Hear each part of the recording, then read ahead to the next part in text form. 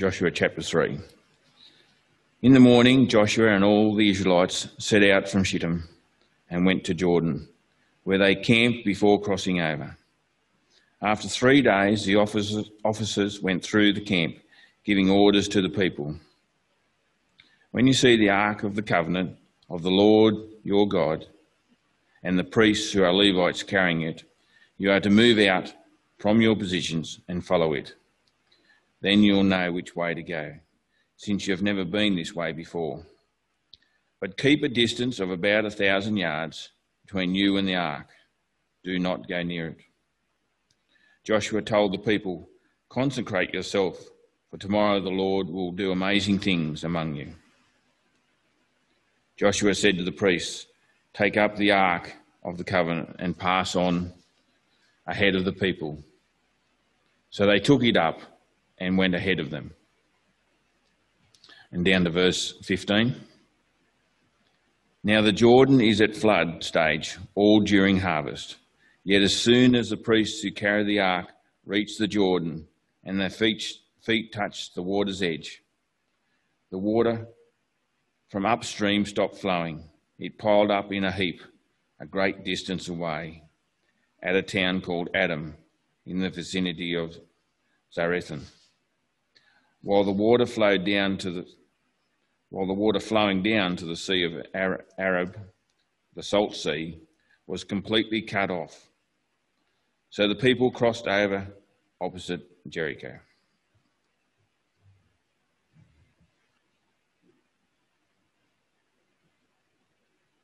You've already been asked the question, I believe. Do you ever look at Christmas as being a new start? Down through the centuries, God has given mankind, God has given the world new starts. God, through Noah and his family and the flood, gave the world a new start. Moses, as he led the Israelites out of Egypt, out of slavery, gave those people a new start. 40 years after that, Joshua led the Israelites to another new start as they entered the Promised Land. Many years later, God sent Jesus to give the world a new start. And with the life and the death and the resurrection of Jesus, mankind entered into a new life, a new freedom. So in many ways, as we celebrate Christmas and the life of Jesus, we celebrate a new start.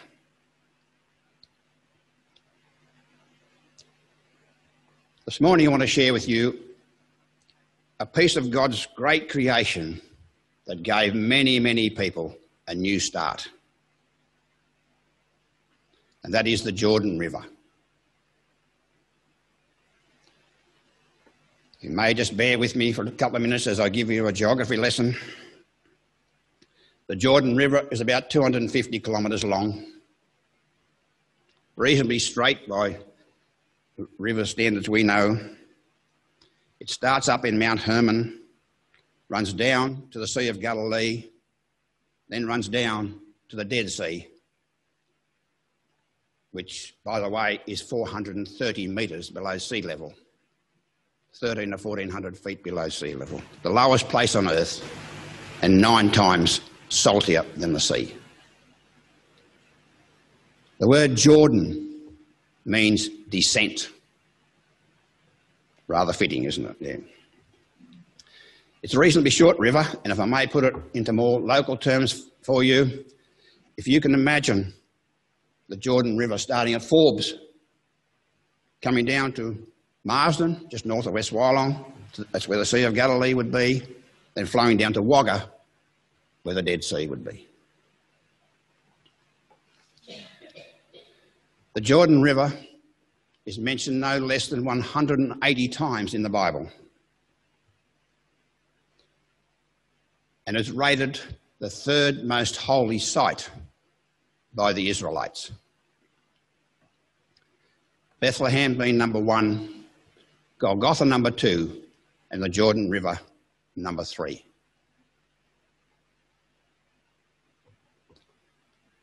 Many miraculous things happened on and around the Jordan River, and many people were given a new start.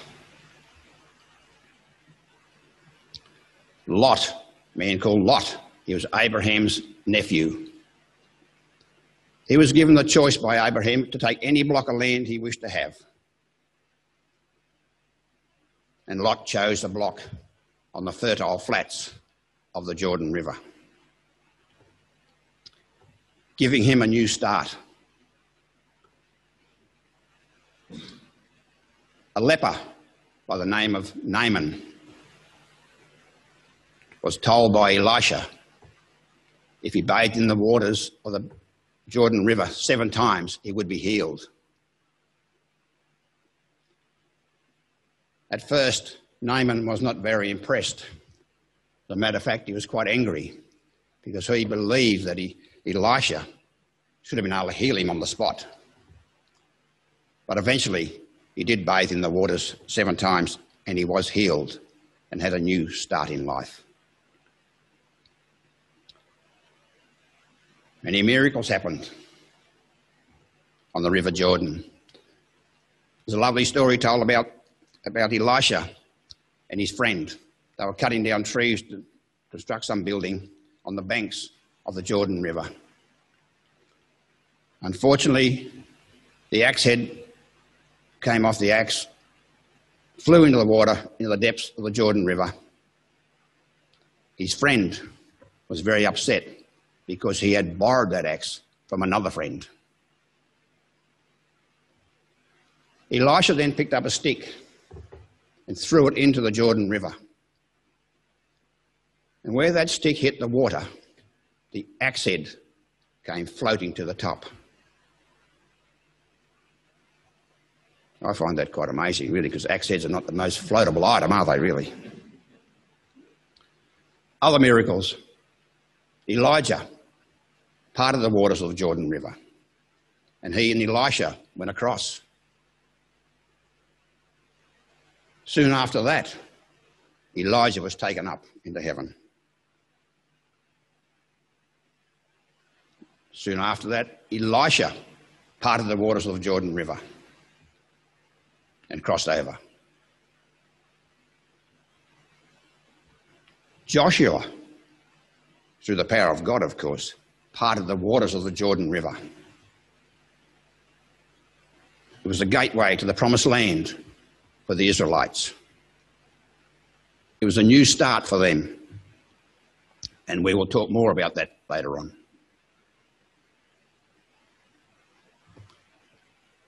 John the Baptist baptized many people in the River Jordan. John the Baptist baptized Jesus in the River Jordan, which was really the start of his ministry. The disciples baptized many people in the River Jordan. A truly great and significant landmark.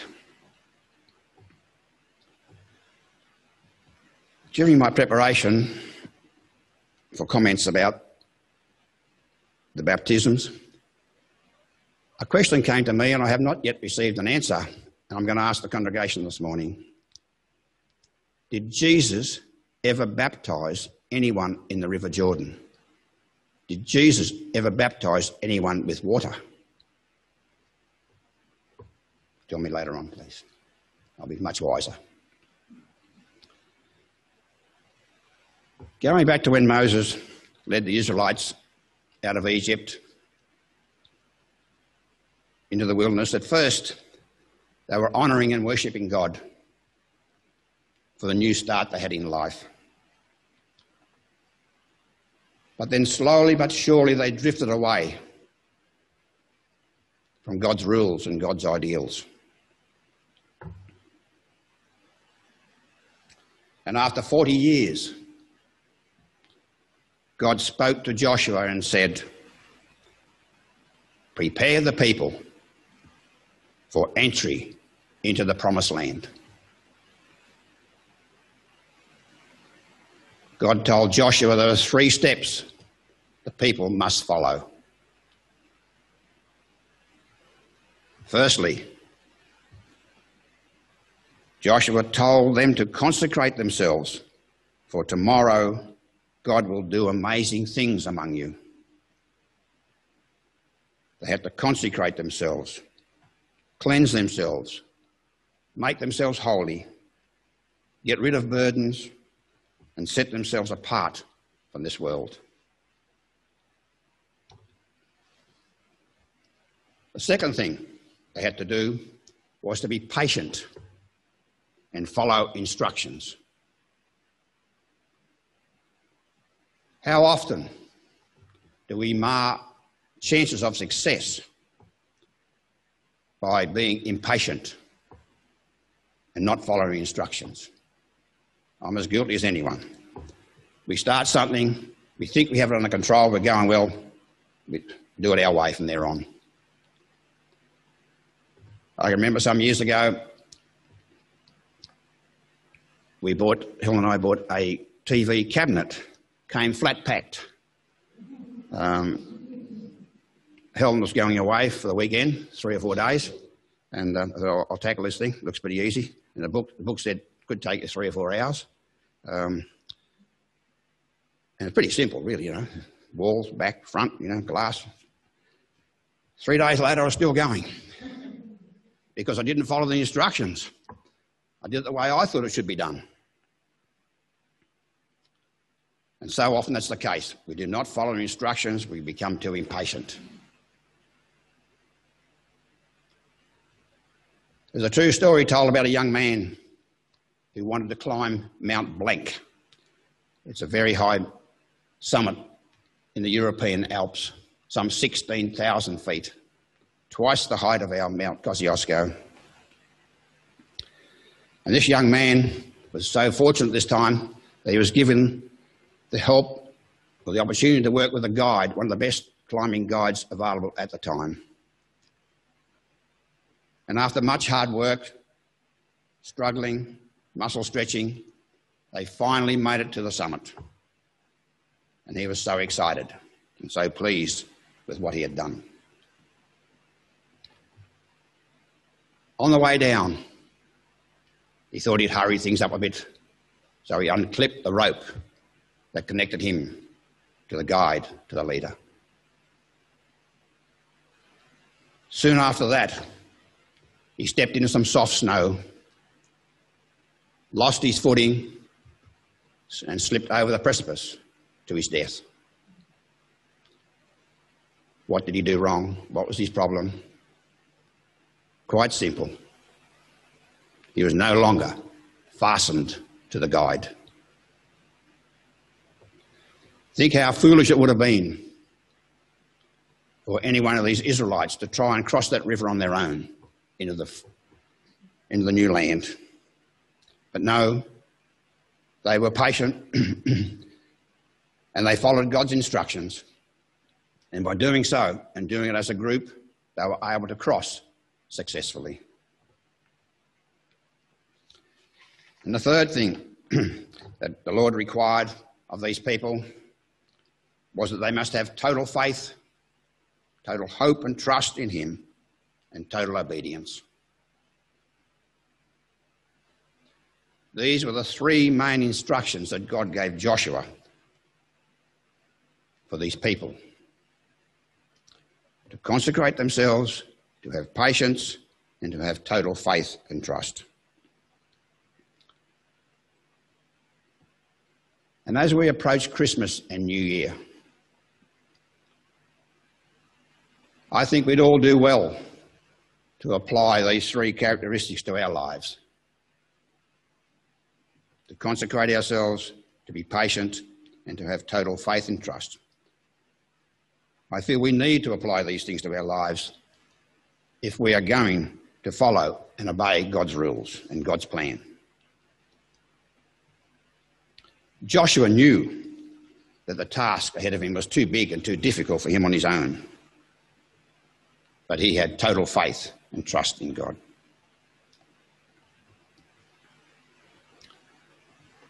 God told Joshua to assemble the people and for the priests to go ahead carrying the Ark of the Covenant, and for the people to remain behind at least 1 kilometre. And when the priest put his foot in the water of the River Jordan, the waters parted. And as what Cole read this morning, they parted, and the Bible tells us the water piled up 15 kilometres back. Now, piled up is not a word we use with water building up, is it? It's just that it piled up 15 k's back. On the other side, flowing down to the Dead Sea, it just stopped running. A big enough miracle on its own, I believe, a massive miracle. But for the land to be dry after that makes it even more amazing. Imagine how these Israelites felt. They're about to leave behind their problems, their concerns, their fears, their wrongs, their burdens, about to leave behind their hurts and their shame. And they're about to enter into a new life, a new start, a new freedom, a new peace. Mankind has always been looking for peace, and he still is. Unfortunately, on many occasions, mankind is looking in the wrong place, the wrong places to find that peace.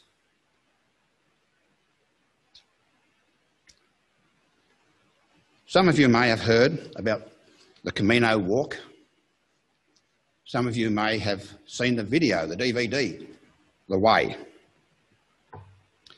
It's a cross-country walk through farms and towns, often on stony tracks, up and down hills, and it ends up in Santiago in Spain.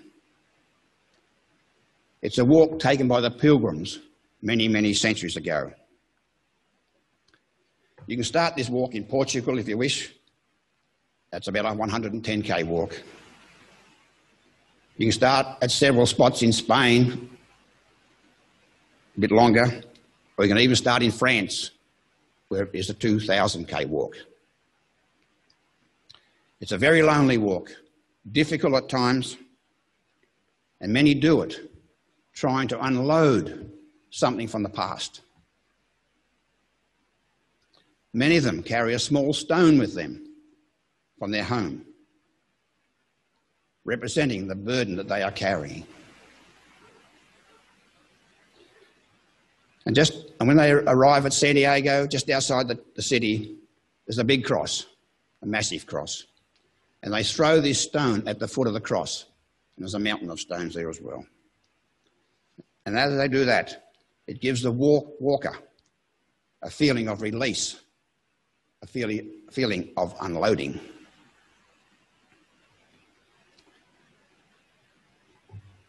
I have a lovely cousin, Lynn. She's some 8 years younger than I am. She's a Christian lady. I hope one day you might have the privilege of meeting her. And she acknowledges that God has been with her every step of the way since she lost her husband some 7 years ago. And when I asked her why she wanted to do something like this, and she did plan to do it last year, this walk, but it was called off because of COVID, and I guess she'll try again in 2021. But when I asked her why she wanted to do it, she said, "I feel I need to do something of a practical nature to lighten the burden." It made me think about God making the Israelites doing things before they entered the promised land.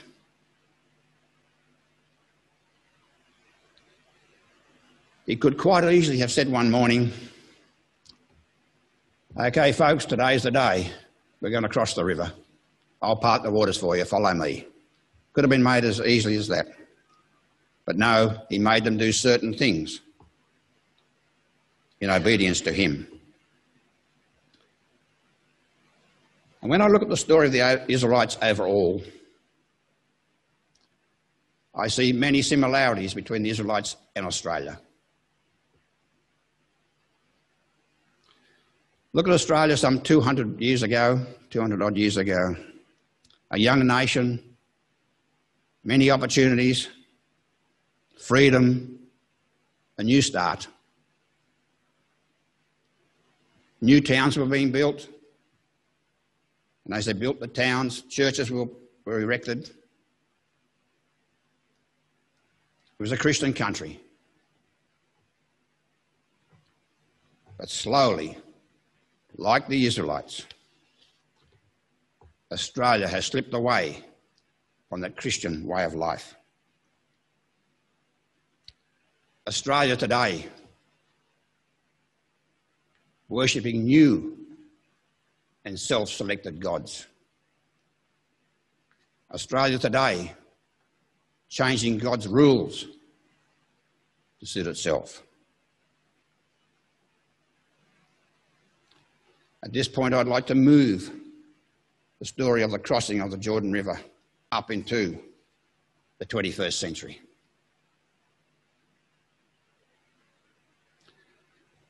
I believe in this 21st century, in 2021, Australia needs to stand on the banks of its River Jordan. It needs to unload the past, refocus, and cross the River Jordan and make a new start with Jesus as its leader.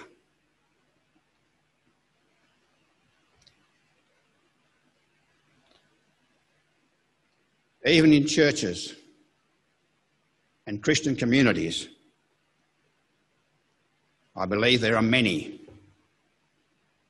who need to stand on the banks of their River Jordan and unload the experiences of the past. And maybe there are some here this morning who are carrying a burden. Maybe the burden you are carrying is one of a past sin. Even though forgiven, it's still somewhat of a burden to you.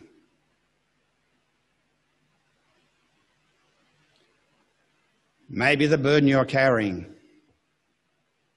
is one of a family dispute or disruption.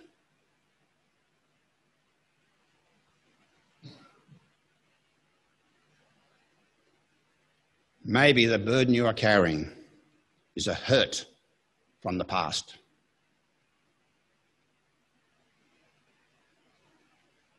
Maybe your burden is a bad experience.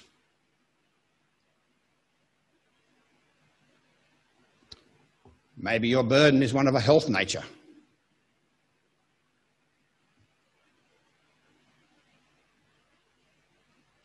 Maybe your burden is a problem within the church.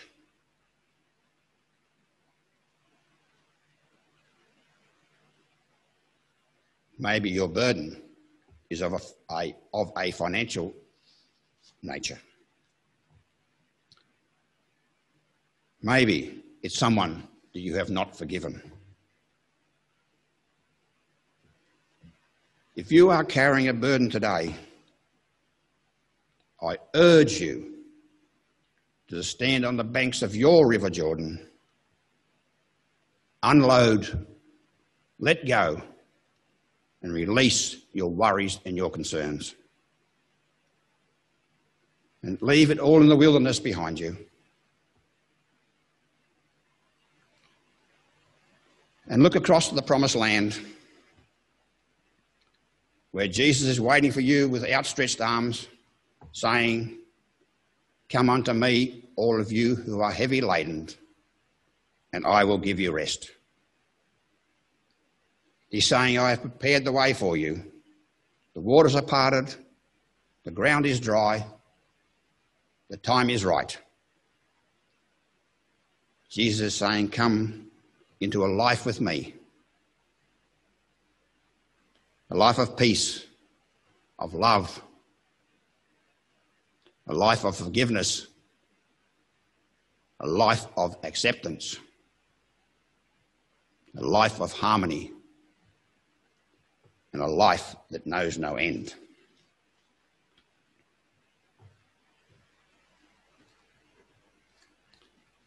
Regardless as to whether you are a team, a committee, a church, or an individual,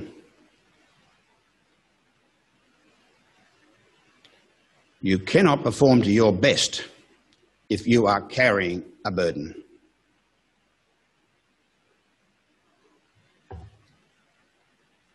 Satan loves to see Christians and churches weighed down with burdens,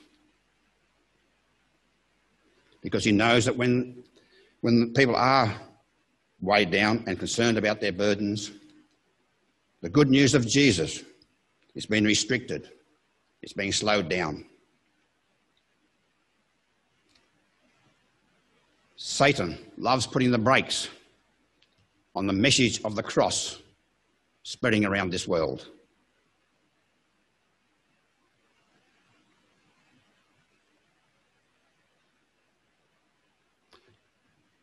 Let me ask you a question. Do you drive your car around with the handbrake on? I hope not. So why do so many of us live our lives with the handbrake partly on? Today, this Christmas, if you feel you're carrying a burden, I urge you to cross your River Jordan and lay your burdens at the feet of Jesus. And as you do this, I pray that the words of the fourth verse of our last hymn will ring true to you. My chains fell off, my heart was free. May God's peace be with you all this Christmas and into 2021. Amen.